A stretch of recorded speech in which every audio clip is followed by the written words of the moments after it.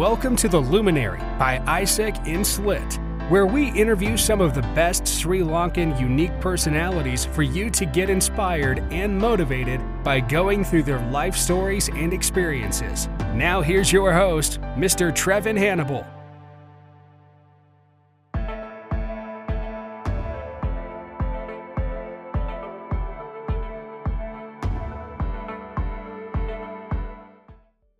So ladies and gentlemen, welcome to Luminary. As you guys have seen in our previous episodes, we have a lineup of celebrities in Sri Lanka. And today we have an extraordinary guest, I would say. A great performer. And you would have seen his dancing moves. And here he is with us. So ladies and gentlemen, please welcome Mr. Dushyanth Weeramen. Mr. Dushyanth Weeramen, we welcome you. Hope everything is well with you. Ayubowan. And how are you doing, sir? I'm doing good. I had a wonderful time with my cousins and my parents last night, and had a very good needed sleep, and woke up just a little while ago only because of this interview. Nice. So and I'm doing really good today. It's a pleasure to have you, and we would like to have a chat regarding your career. And the main purpose of this interview is, of course, to see what the youth in Sri Lanka could learn about of people who have made a remarkable, stance in their careers.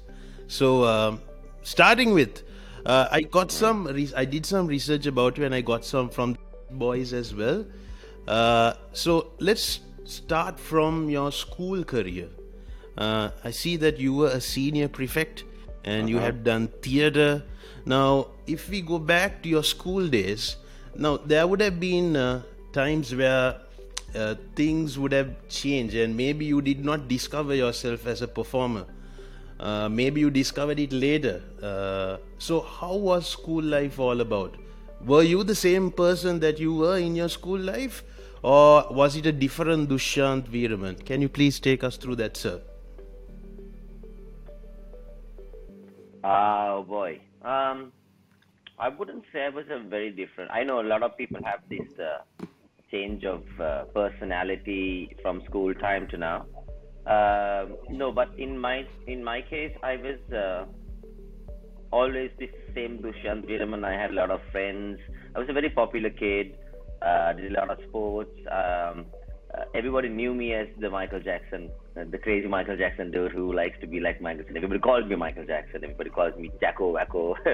as much as they want to tease Michael Jackson, they tease me as well.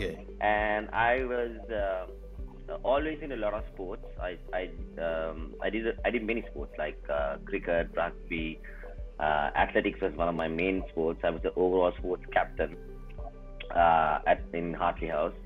So the life that I am living as a public personality was not much of a very new thing for me. In terms of being popular among the kids. So interact school function, things like that. I used to always go and perform. And actually, I found myself being very interested to sing as a youngster.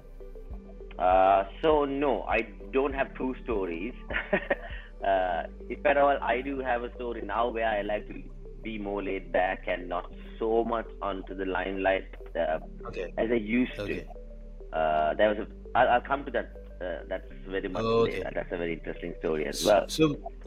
But for me, I was a kid who always didn't feel like I was challenged, but I was always challenging, because I had a older brother who was very challenging, right? So taking up on him and then going back to school and taking up my friends was like, no big deal. Okay, that's nice to hear. So, I'm not talking about just the extracurricular and anything, right?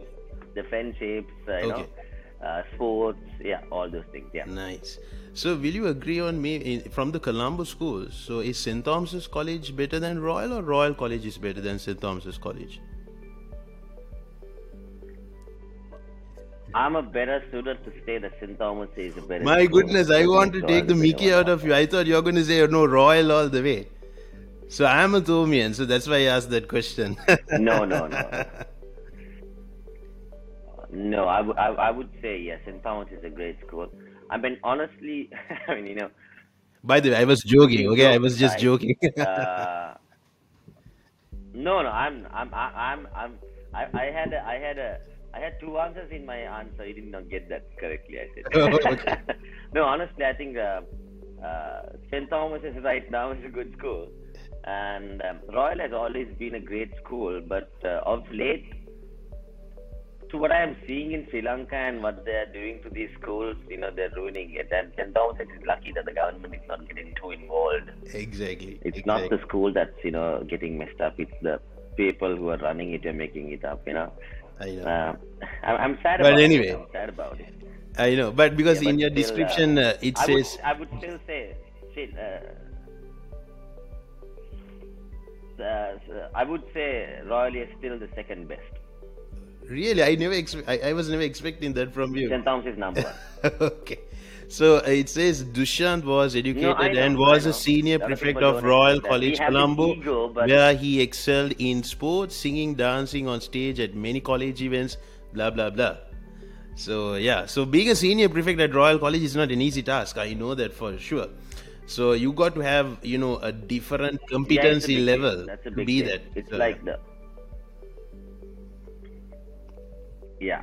So we had nearly 700 students in our grade, right? So being a senior prefect, being a royalist since kindergarten, it's like the biggest dream of any royalist, because you see what a prefect is all about when you're at Royal for 13 years. And yeah. So true. I'm So happy I got nice. that. So I feel good about it. with that, I would like to go to your. It says you had 5 years of experience as a customer accounts executive at Mercedes-Benz. So I think this is. Am I right if I say that this is where you that was started? my very first job. Okay. Yes, that's exactly. So, Dushyanth, just wanted to exactly ask a where I question started. from you. See, when everyone starts, from somewhere, because you are a newcomer, maybe you are an intern, you are a trainee. I myself, I was a kind of a trainee accountant when I started my career. But everyone goes through a little bit of hardships when you start your career earlier on. Sometimes your bosses, your supervisor, your immediate superior might load you up with work. So, what were the hardships that you had to go through, and how did you mitigate them? Because you have been working there for 5 years now. You won't be able to survive for 5 years if you did not have that, skill and the mitigation skill. So, can you just take through some concrete examples with us?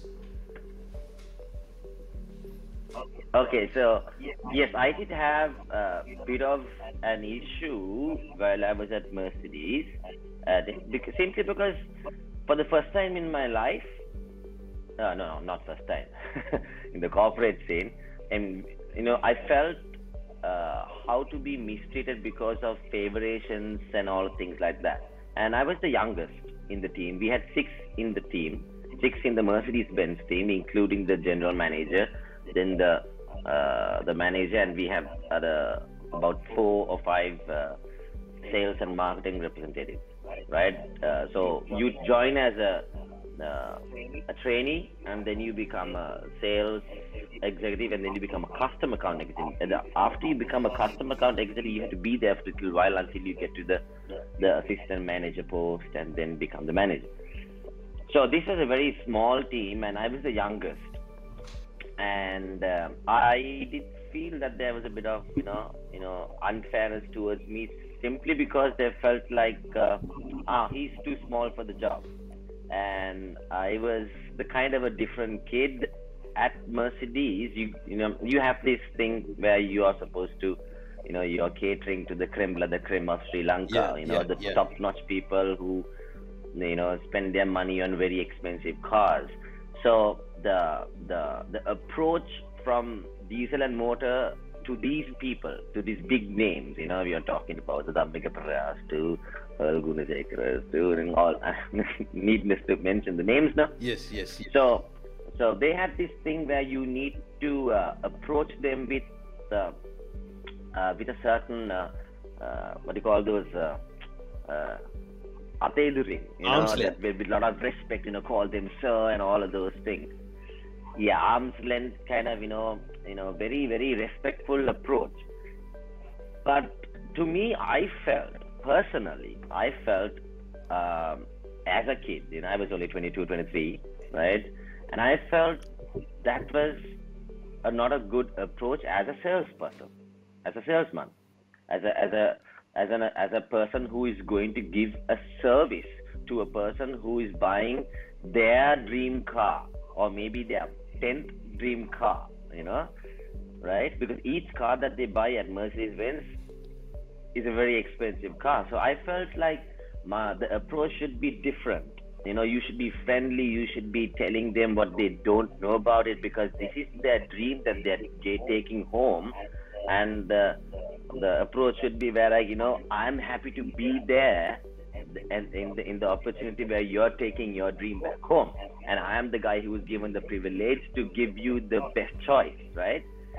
And so I was a very free guy in terms of, so I was trying to always make friends with the customers, and these are big names. Sometimes it's Hari Jayawardena, so on and so forth. So my approach was different, and I did have that very easygoing attitude. But I used to wear earrings to Mercedes-Benz, and in the corporate scene those days, wearing earrings or having a chain would be like not so cool, right? And the management did not. Yeah, it was absolutely taboo. And I used to sing, and now I'm doing this classical music, and I'm singing with the Bharatiya Santa shows, and suddenly I'm doing, like, even I did the classical shows like the Phantom of the Opera and all of those things. They were cool with that. They were like, oh, that's fine, because that goes with the whole thing, right? And but when I used to sing with Sanidapa, or suddenly a school show, and then I'm in my Dushyanth Weeramen attire, they're like, WTF, does that go with your job description?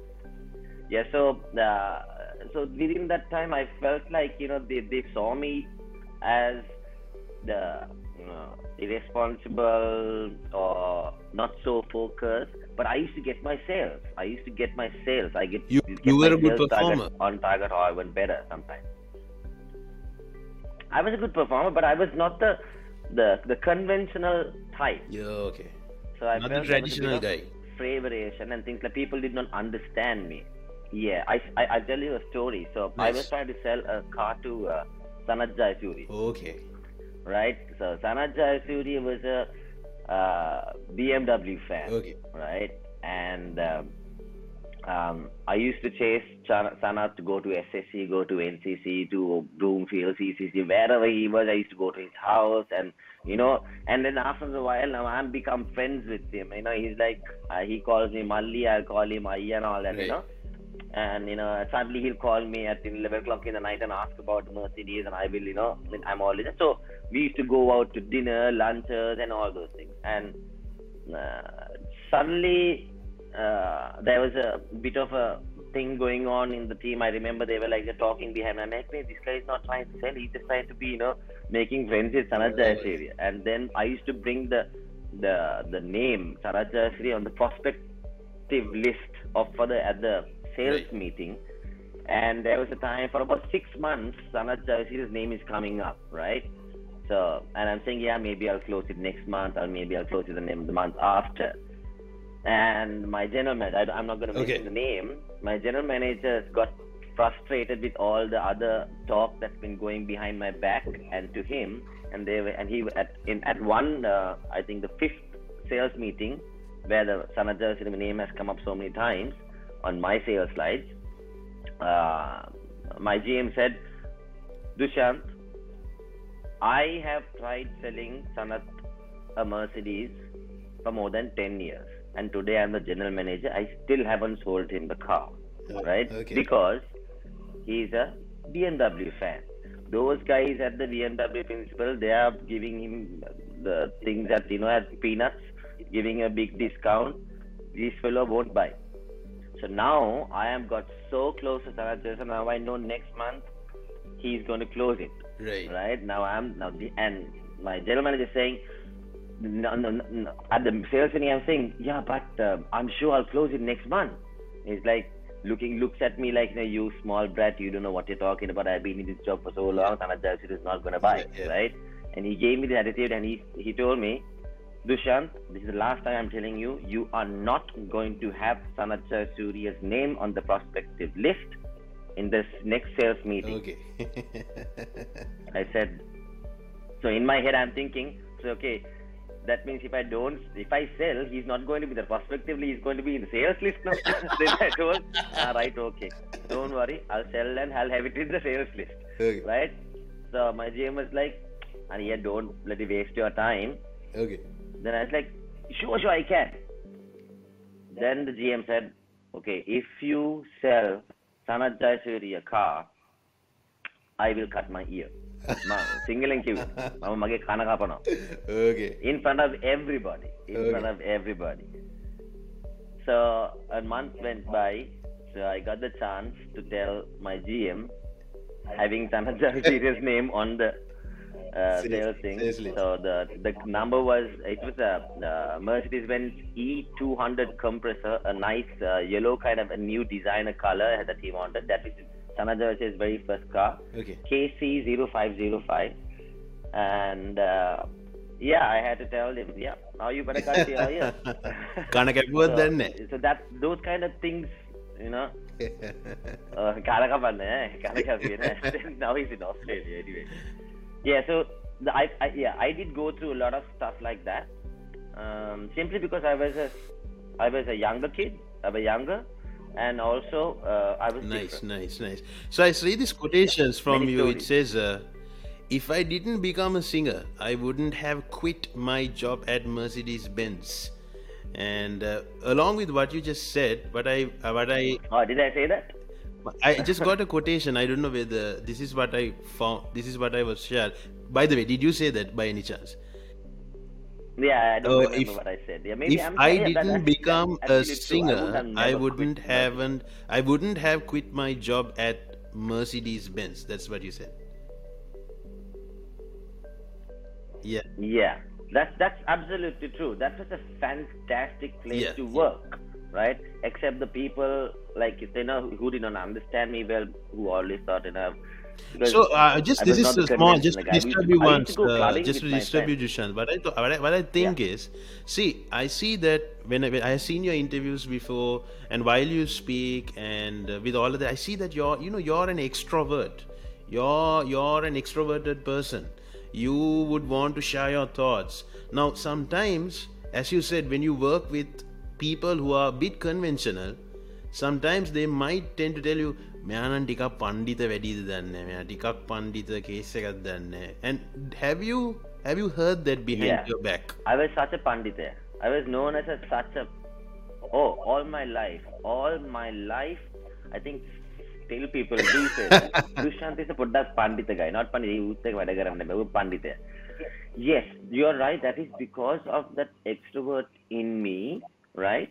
But honestly, Trevin, I'm very much more of an introvert. I like my time alone, and I put my stuff together, and I do that at my own cool time, and I enjoy it. Okay. At times like these, where I do get the time to the opportunity to express my ideas at the point of delivery and all this expression, I sound to be like a real extrovert, right? So but sometimes if you meet me at a party or a social function, until you really click with me personally, I'm that awkward guy who just sips orange juice and who's in a corner, who looks like a real awkward guy. Right. But so that's me. I'm introvert in my own way. So I'm in my head. My wife always says, "Bloody hell, you're always in your head." That's it. Everything's in. But Yeah. Yeah, but I think But I am extrovert, like you said, yeah, when I have to. yeah, but When I get the opportunity. exactly. So sometimes you can't. So these personalities could be not understood very well. Yes, yes, yes. And sometimes you can't, judge a person by its. You can't judge a book by its cover, they say, isn't it? Now, I could remember watching this documentary of Freddie Mercury, and you would have watched Yeah. the movie of the Bohemian Rhapsody, where this guy is a totally different guy off stage. It's a totally different guy off stage. He has full of charisma. Yeah. He has full of. Yeah. He's an charismatic performer, but off stage he's a very very shy, introverted guy. So yeah, Yeah. I think you might have to say something on that. So I'm not going to say that I'm like Freddie Mercury, but I may have a similarity. Like, Michael Jackson, Freddie Mercury, and all of these people, they are like this. And I think what you're trying to say is, so when we are on stage, what we do is we just go and present everything that we have planned out in our head while we are being an introvert, while we have been alone. Because when we are alone, we are tripping, man. I'm telling you, I trip like I'm on acid sometimes, And I just, because that's where I find my life, my true life, where I want to express. It's when I'm within myself, and honestly, it looks like I'm just pulling something off that was never prepared when I'm on stage. I'll be very honest, 99.9%. I've done it 1,550,000 times in my head before I got up on stage, and all that happens when you're on your own. So that's the thing with an introvert, you have things going on yourself, and my wife is very different. Like, she will always want to have people and discuss and and sometimes whatever she does on stage, it's very spontaneous. It's not very prepared, and that's different. Correct. But I'm a very different. So I think Freddie is also like that.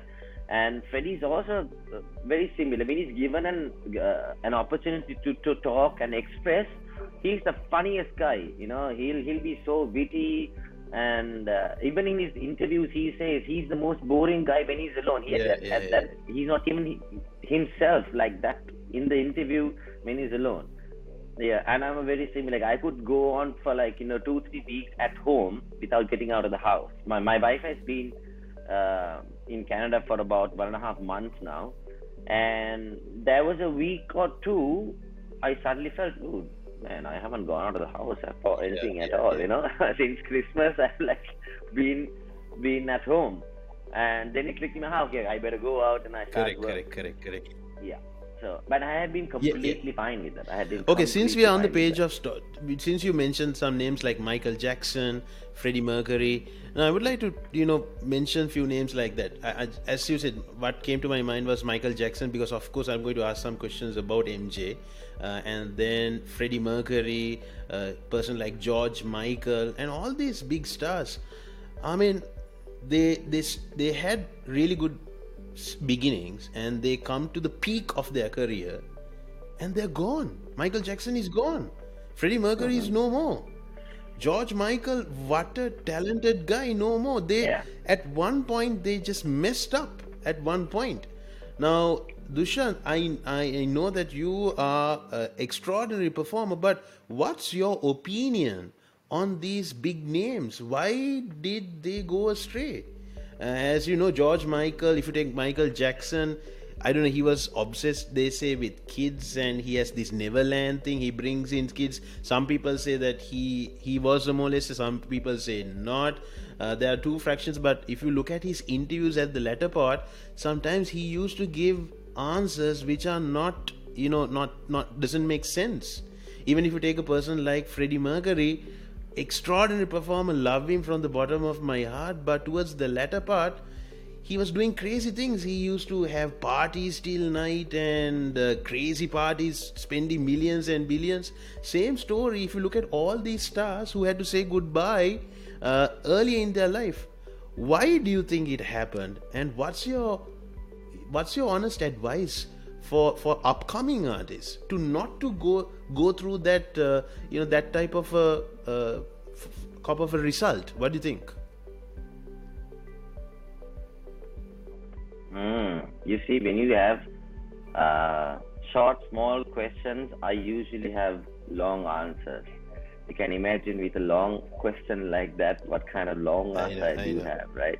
So basically, what you're asking about are like huge personalities with huge problems. You see, if you take Michael Jackson, and if you listen to the song Price of Fame, which is an extra song in the Bad album, you'll find it in iTunes. You gotta understand what we gotta try to live that fear is so high. It's the price of fame, and that's the Pepsi way. You live it up to the name. It's the price of fame, and that's the Pepsi way. And it basically explains what you have to go through in terms of for fame and fortune, and how, and he also explains how most people who doesn't have the strength to take it upon are the ones who go astray, right? So in the 80s, when Michael Jackson did perform this song, he very well understood the price of fame, and he was very, very balanced. I think it was very much possible. I'm not saying very easy. It was possible for Michael Jackson to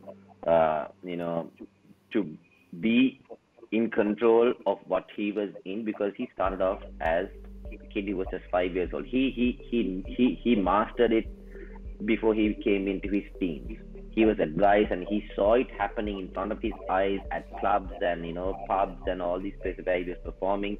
He saw all the women, he saw all the fortune, he saw all the drugs, he saw all the good things and the bad things in show business, right?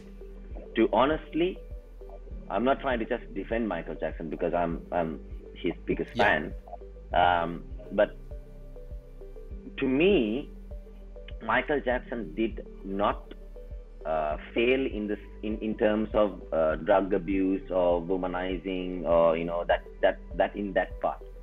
Michael Jackson had a completely different toll on him, where he was too good for the industry, he was too big for the industry, and the industry was his enemy, was his personal enemy. In terms of, I'll give you a little story where a lot of people may not are aware of. At the point where Michael Jackson was, before he was passing, he owned 50% of Sony Music. Okay. Right? So this was about 10 years before when he released the Invincible album. Right? This is the man who had 50% control of Sony Music and who had more shares than Tony Mottola. Is it Tony Mottola? Yeah, the chairman of Sony. Sony, okay. Right? I think that was his name. Anyway, forget the name. Okay. So, who was married to Mariah Carey, right? And there was a bit of a power struggle and a racist thing going on with these guys, where Michael Jackson was becoming very popular not popular. He was becoming too powerful in the industry. Imagine everything that Sony owned, Michael Jackson owns 50% of it because he owns 50% of Sony Music. How big is that? That's so crazy, lot of authority. Right? So there was a power struggle there where where Sony wanted Michael, not Sony, a certain part of Sony. I don't know whether this is even dangerous talk I'm talking about, because all this talk is just taken out of the social media usually, right? So Michael Jackson actually got onto the stage. You go to the YouTube and type about the problem about Michael Jackson Sony, everything comes up where he's actually doing a protest, right? So that's where all the rumors started to come, and so many things. It's very hard to explain a story like this. So basically, Michael Jackson was becoming too big, and he was handled in a certain way. Right, right. So basically, what you're trying to say is, So it's the not the star, but to, it's the external factors that brought this predicament on him. yeah, but it comes the same thing. But it comes the same thing, because when you are just at that peak, right? Everybody wants to get to your place, right? So either you destroy yourself or others destroy you, right? So to your question, what do I have to say to the youngsters? Yes. And this happened to me as well. Towards the 2013, I felt like, wow, and suddenly I felt that 2013 was such a dark place for me. Very close people were against me. There were a lot of backstabbing, and too much of attraction, all that, too much of targeting rather. And I also felt like, oh man, this is the same thing that's happening. So if your question, what is the advice? Don't be like, it's awesome to be great. It's awesome to be number one, but it's all upon you being number one is because somebody else is being beaten by you. So there's a person who is always going to be, bitter about the fact that you are number one. Yes. Right? That's a third place, fourth place, and that's last place. Yes. Right? So wherever you are, if there's competition in life, you are going to have people against you. Rivals. Then the other thing is, once you are at number one, you need to know how to handle it. You need to be able to be humble and still say, yes, St. Thomas is the better school. So you get to know how to handle your place. You need to know how to handle your place. Give just because you're number one, or just because you're at a place, you don't think that you're always right. That's your way of knowing how to handle your place, and also know that there are other people who are trying to get to your place. So that's trying to be number one. So nice. Understand, you can always lose the race. Yes. Right. And my advice is, yes, competition is good. It brings, you find yourself, you find so many things in life, but at the same time, it's not very important to be number one. It's great to find yourself through competition, but competition is not everything in life. Okay. I mean, that's I really like the last part, Dushyanth, of what you just said, because you said being number one is not that important. No, for some people that's not the case. It's about being number one. It's about being the showstopper, and yeah, it's okay to. SLIIT Global Education, who is the official title partner. SLIIT Global Education is established for students who are interested in venturing past the higher education opportunities in Sri Lanka to explore avenues in countries such as Australia, Canada, UK, USA, Germany, and France. They have a network of 30 plus universities that they collaborate with to provide students with the best learning and holistic university experience. You can also avail exclusive scholarship schemes, especially if you are a student or alumnus of SLIIT. SLIIT Global Education also provides exceptional academic counseling services for undergraduate and postgraduate students tailored to their requirements. They also offer expert visa guidance counseling services and pre-departure training to all their transfer students. If you're considering pursuing your higher education abroad, feel free to give their friendly team a buzz.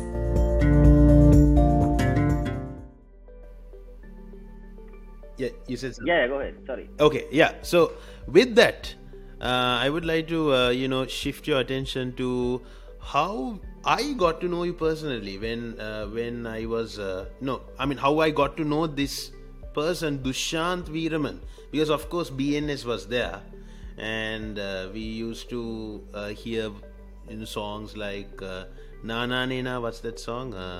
Nana Nena. That was the first song of BNS. Yeah, Nana Nena. Yeah. So those are the BNS songs that we had. Then suddenly, I think it was from Sirasa, a guy comes and says, "Istering tarang purang kumburu neta istering tarang."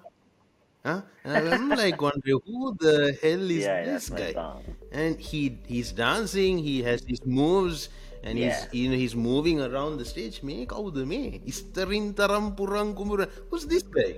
And the guys from my college, they used to talk. Yeah. Macam mana ada Sindhu kian istarin taram macam mara song yak ni ajange.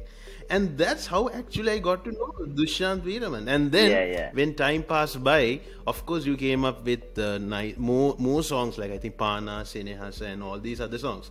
But how important was that Yeah. Puran Kumbura? Is that the name of the song, Puran Kumbura? I don't know. Istaring Tarang, that song. How important was that for your No, career? the name of the song is called Jettunone.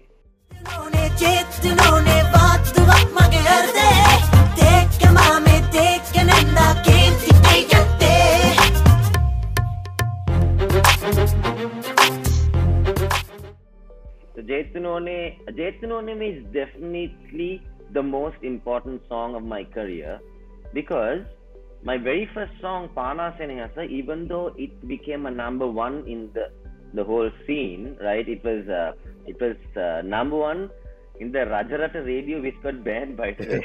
Okay. That was the very first station that became number one, and then Pana Senehasa went to Rasapesigi and all of those, number one in so many chart shows, right?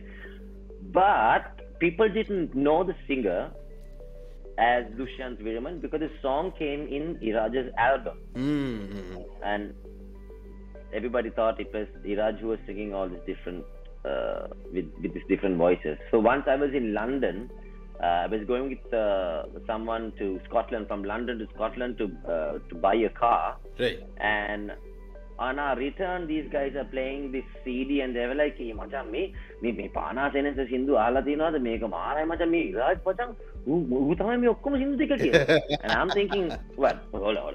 Like, are you trying to like pull my leg, or you're just doing a little act just to bug me? Okay. Like, after some time, I felt like these guys are actually Serious. thinking that Iraj is singing all these songs, Okay. right? And I was like, me ඕගලන් ඇත්තටම හිතනවාද මේ දන්නේ නැද්ද කවුද මේ ඉරාජ්ද කියන්නේ? ඕ මචං මේක මාර ඇබ්බම. I said මේ සින්දු කියන්නේ මම. Then they were like, නෑ වෙන්න බෑ උඹ.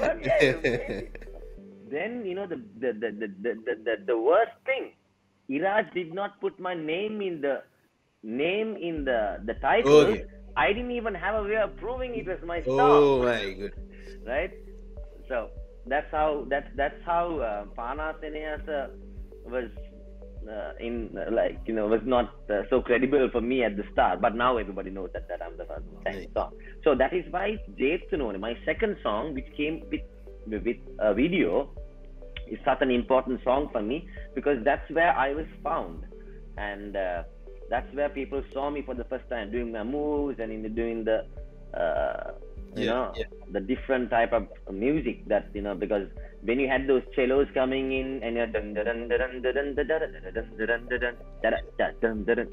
that music was new for Sri Lanka. Yes. And when the music and the words were so rhymy, isering tarang purang tumburu neta isering tarang kaperak tarang arang barang and rat tarang torang, and even people are tripping on that. So yes, Jettunone was definitely the biggest song for me. And now what I saw from you at the very beginning was you were a real performer. Now, if you compare Dushyanth and your brother Santosh. Santosh is more or less, he has his own style. But as a performer, I see Dushyanth has that way of, you could captivate an audience. You could have your eyes, drill through them. Now, you have that performer in you. Now, Santosh might have a different style that he's connected with, of course, Bhatia. But if you take Dushyanth, your eyes, your facial expressions, and all of these are not fabricated stuff. I think it comes from within, if I'm not mistaken.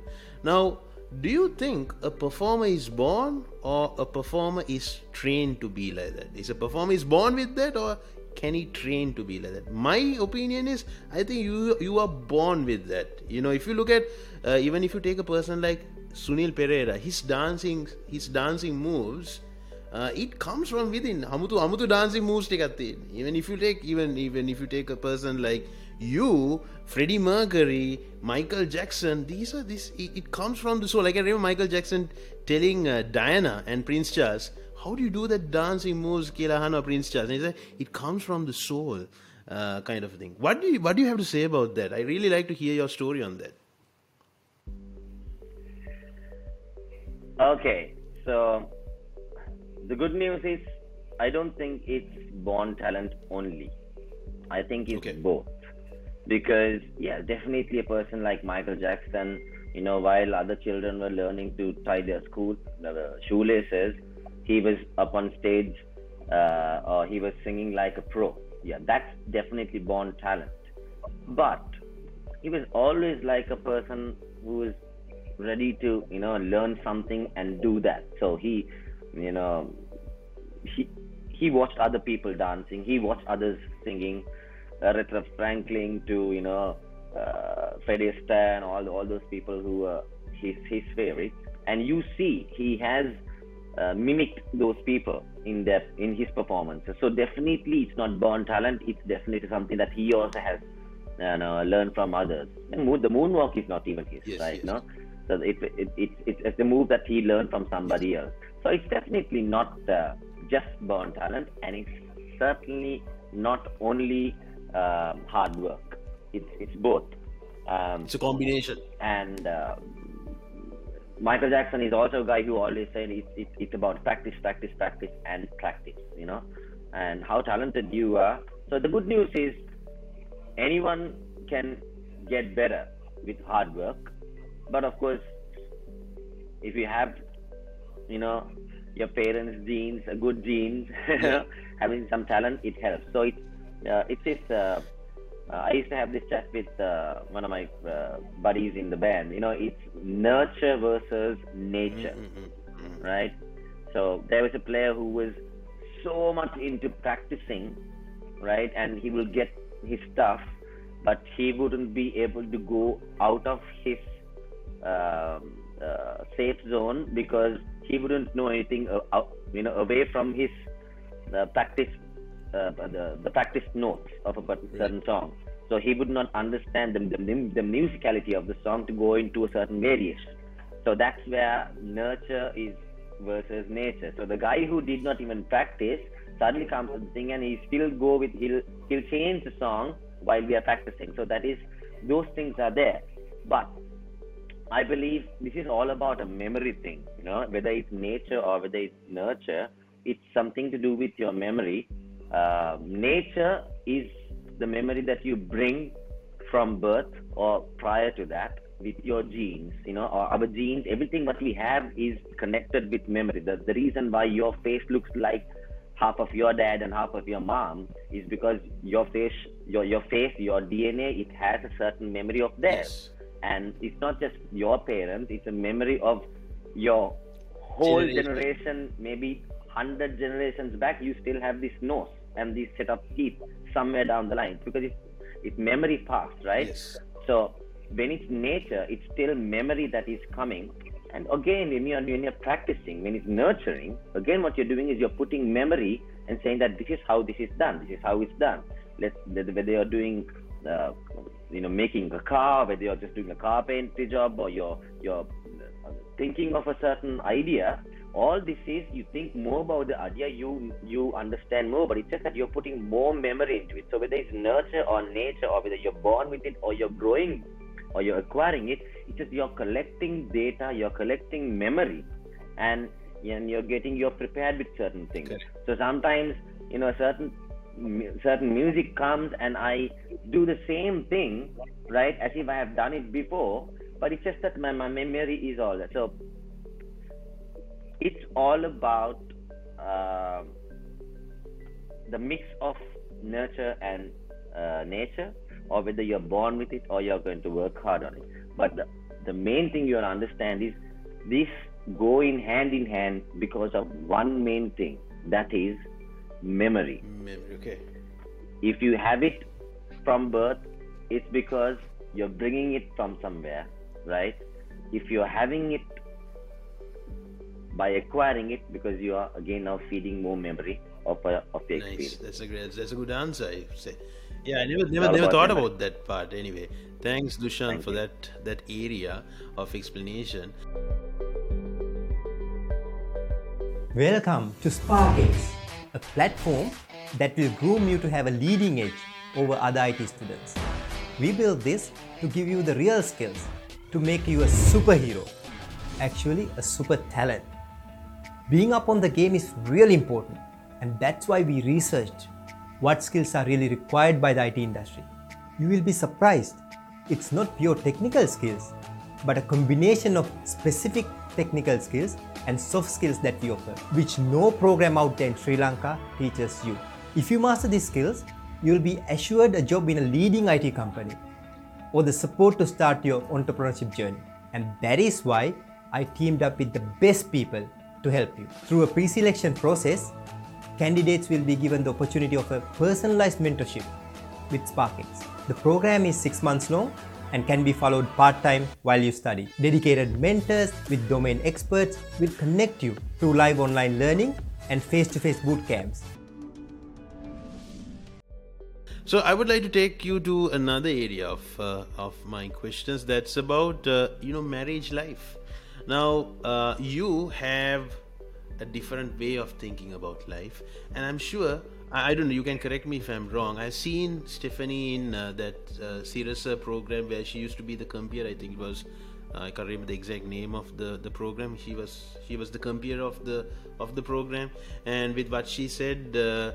And how she is, and I saw some interviews. The voice, yes, voice is, yes. And I saw some interviews of her with I think it was with Danu, and I think it's two different personalities, you and Stephanie. Now, how do you think? How important is it for a person who is a performer, for a performer to have a good marriage life? To have a good partner, partner that you can trust. How important? Because just to add something to the question, see, most, I would say 60-70% of the rock stars or the people who in showbiz, they're not having a good marriage. Like some are divorced and it's 2 or 3 wives, and it's normal, it's okay to have that, but sometimes you cannot stick to one partner. There are so these things happen. What do you think? How important is it to have a good marriage life?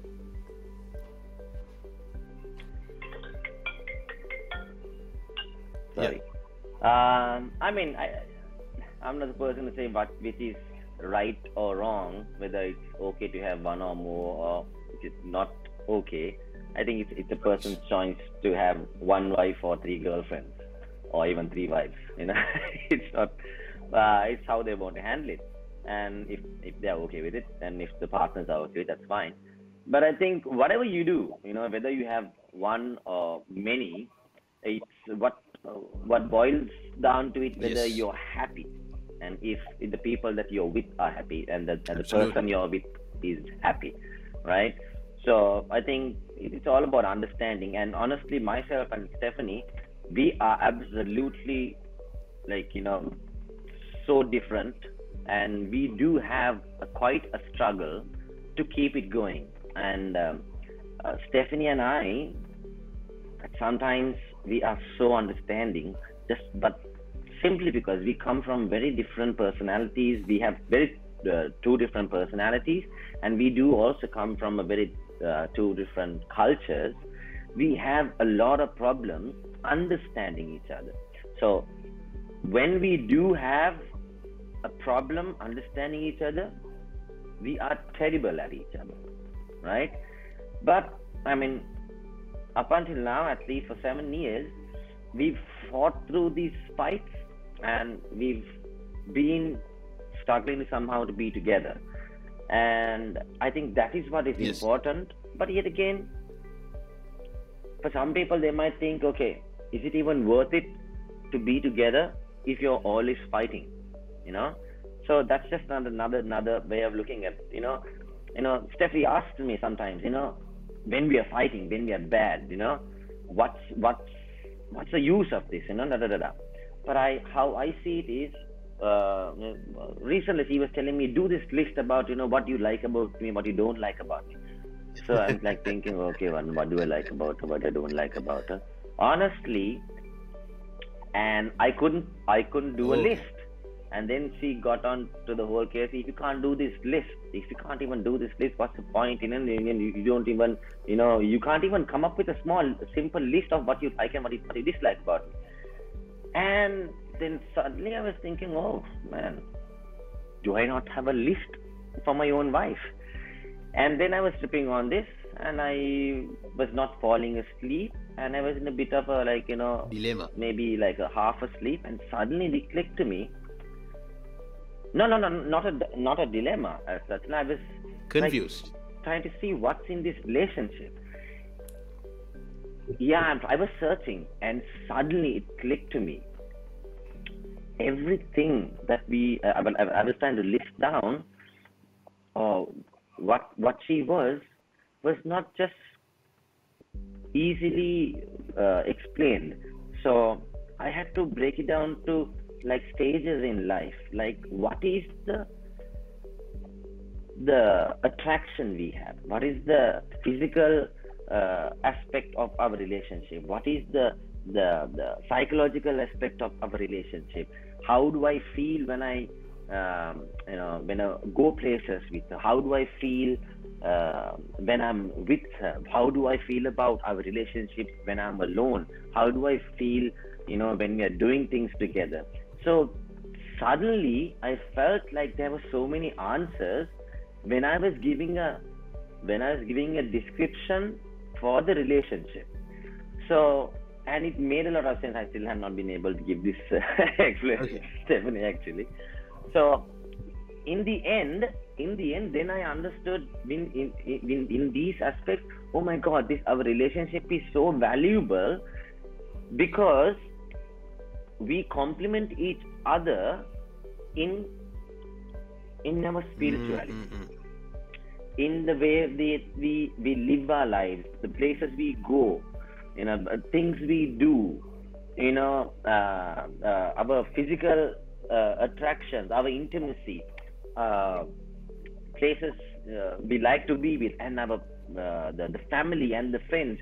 So it is all of these things all put together that makes us perfect, or us a union, right? So I think it's a very unique thing that you have to figure out to yourself. And I couldn't imagine, replace. I was thinking, okay, now if this doesn't work out, it's such a beautiful marriage that everybody thinks that we are also all that. And okay, how do I put Stephanie and and I couldn't even imagine a replacement in this same marriage. You know what I'm saying? Right. And it could be just something completely different. So what I'm trying to say is that when you are in a relationship, you cannot say it's 1 and 1 is 2, or you can't have an explanation to saying that everything has to be like this. You need to find yourself in your relationship with the other person, and they need to find themselves within the relationship. And once you understand how to value it, is only you will really understand the value of your relationship. You cannot compare it to another. Correct. Because your relationship is unique, because you are a unique person. Everybody else is different, and you are with another unique person. 2 unique people in the world, when they get together, right?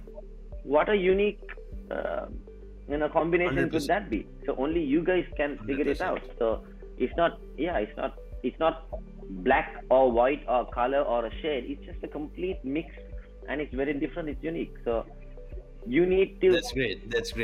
not compare or judge. Just find your greatness. I mean, that's great. That's some great piece of advice. So we're coming to That's where the understanding will come, because once you understand, once you understand the value of your relationship, right? Whether it's with one person or with multiple people, right? Once you understand the value of your relationship, is when you can accept it. Makes sense. Good and the bad. That's some great piece of advice for the youth, I would say.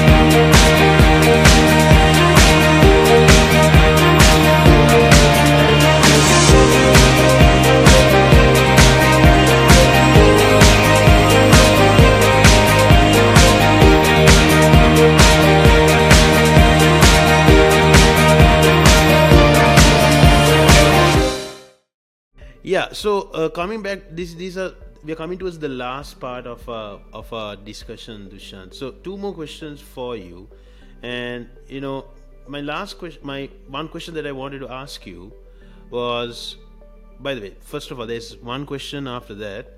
So have you heard about a guy called Rinaldo Dimel? Do you know about a musician called Rinaldo Dimel? Just on top of your mind? No, right? So No, this no, guy was a musician no, in the no, I don't know. 15th century, right? A musician like you or an artist like you in the 15th century, right?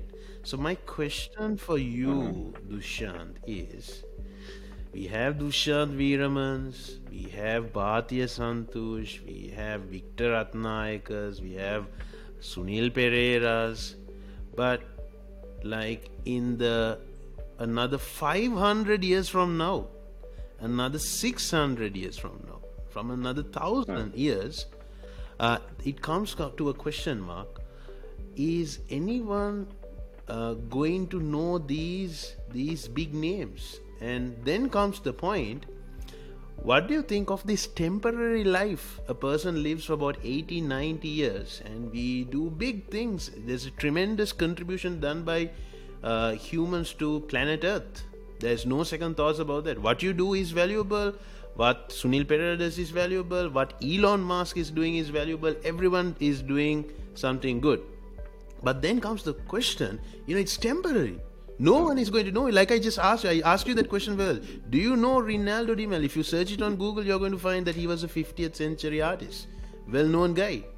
But that's if you search it on records. But, well, people will know who Michael Jackson is now. People Yeah. will know who Freddie Mercury is now because, it's just 30, 40 years. But just let's take 500, 600, 700 years. No one is going to know them. What do you think life is? What do you think is life all about? It's very temporary. Of course, we go through ups and downs, but what's your honest take on this?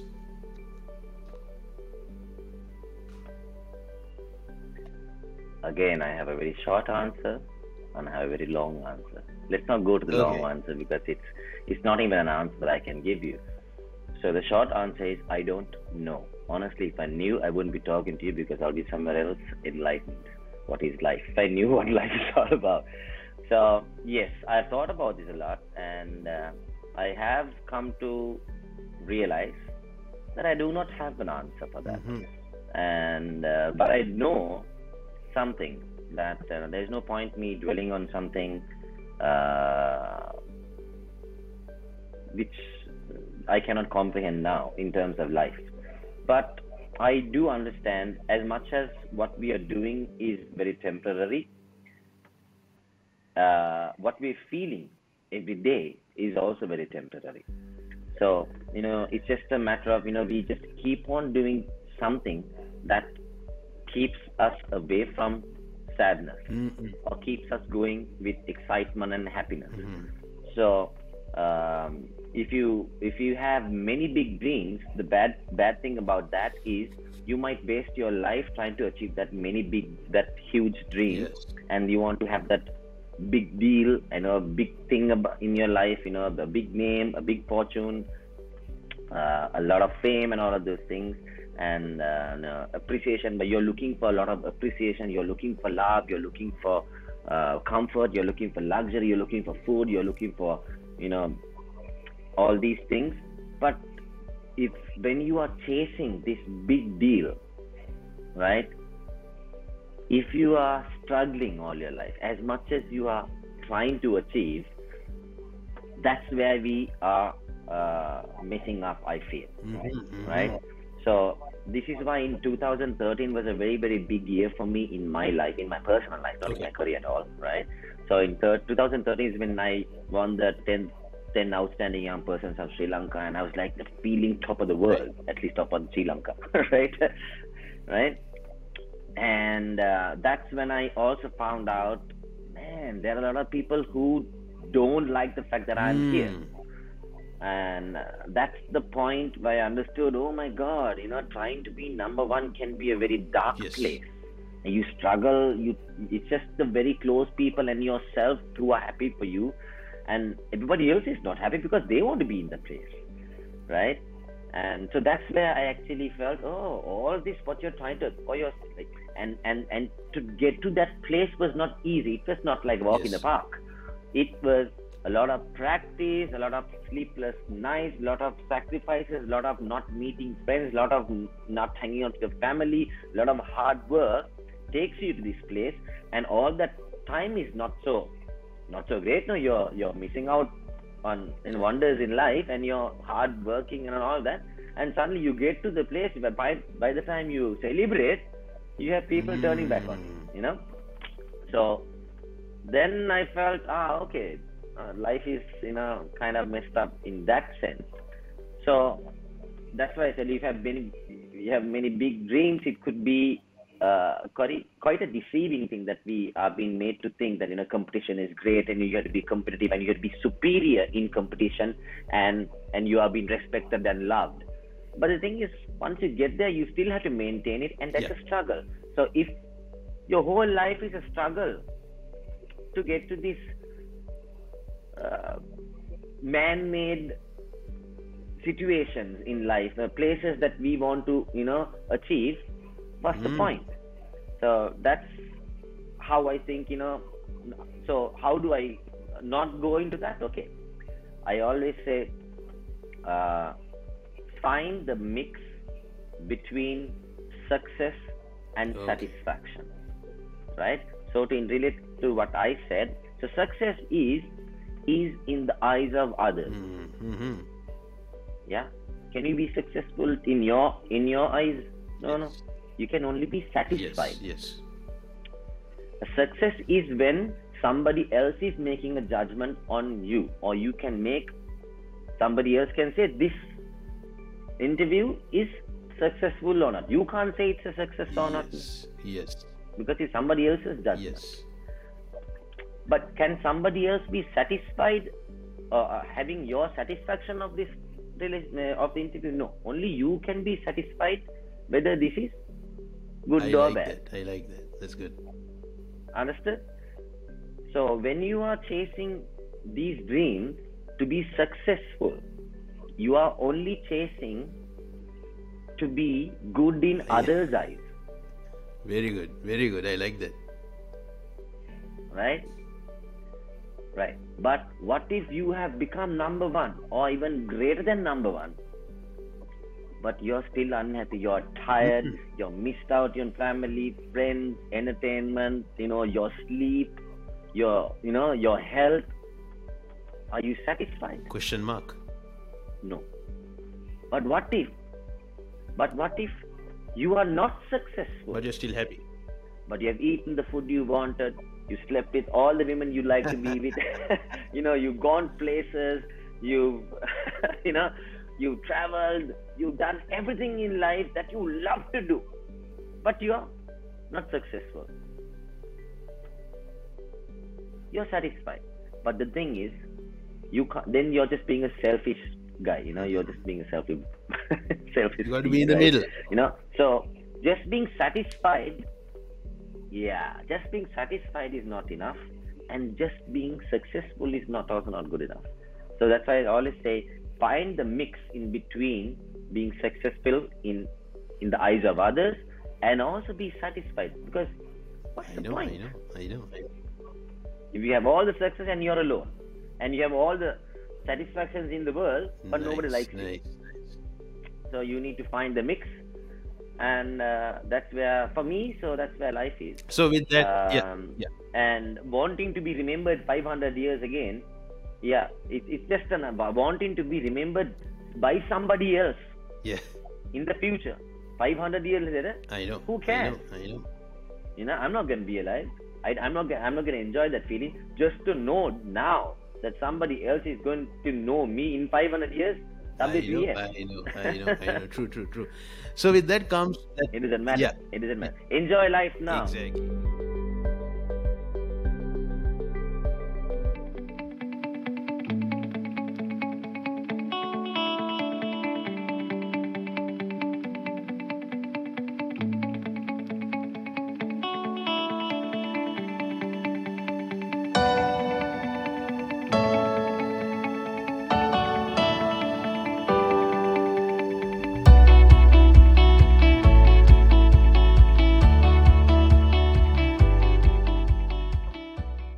I'm coming to the last question. So I think it's related to what you just answered.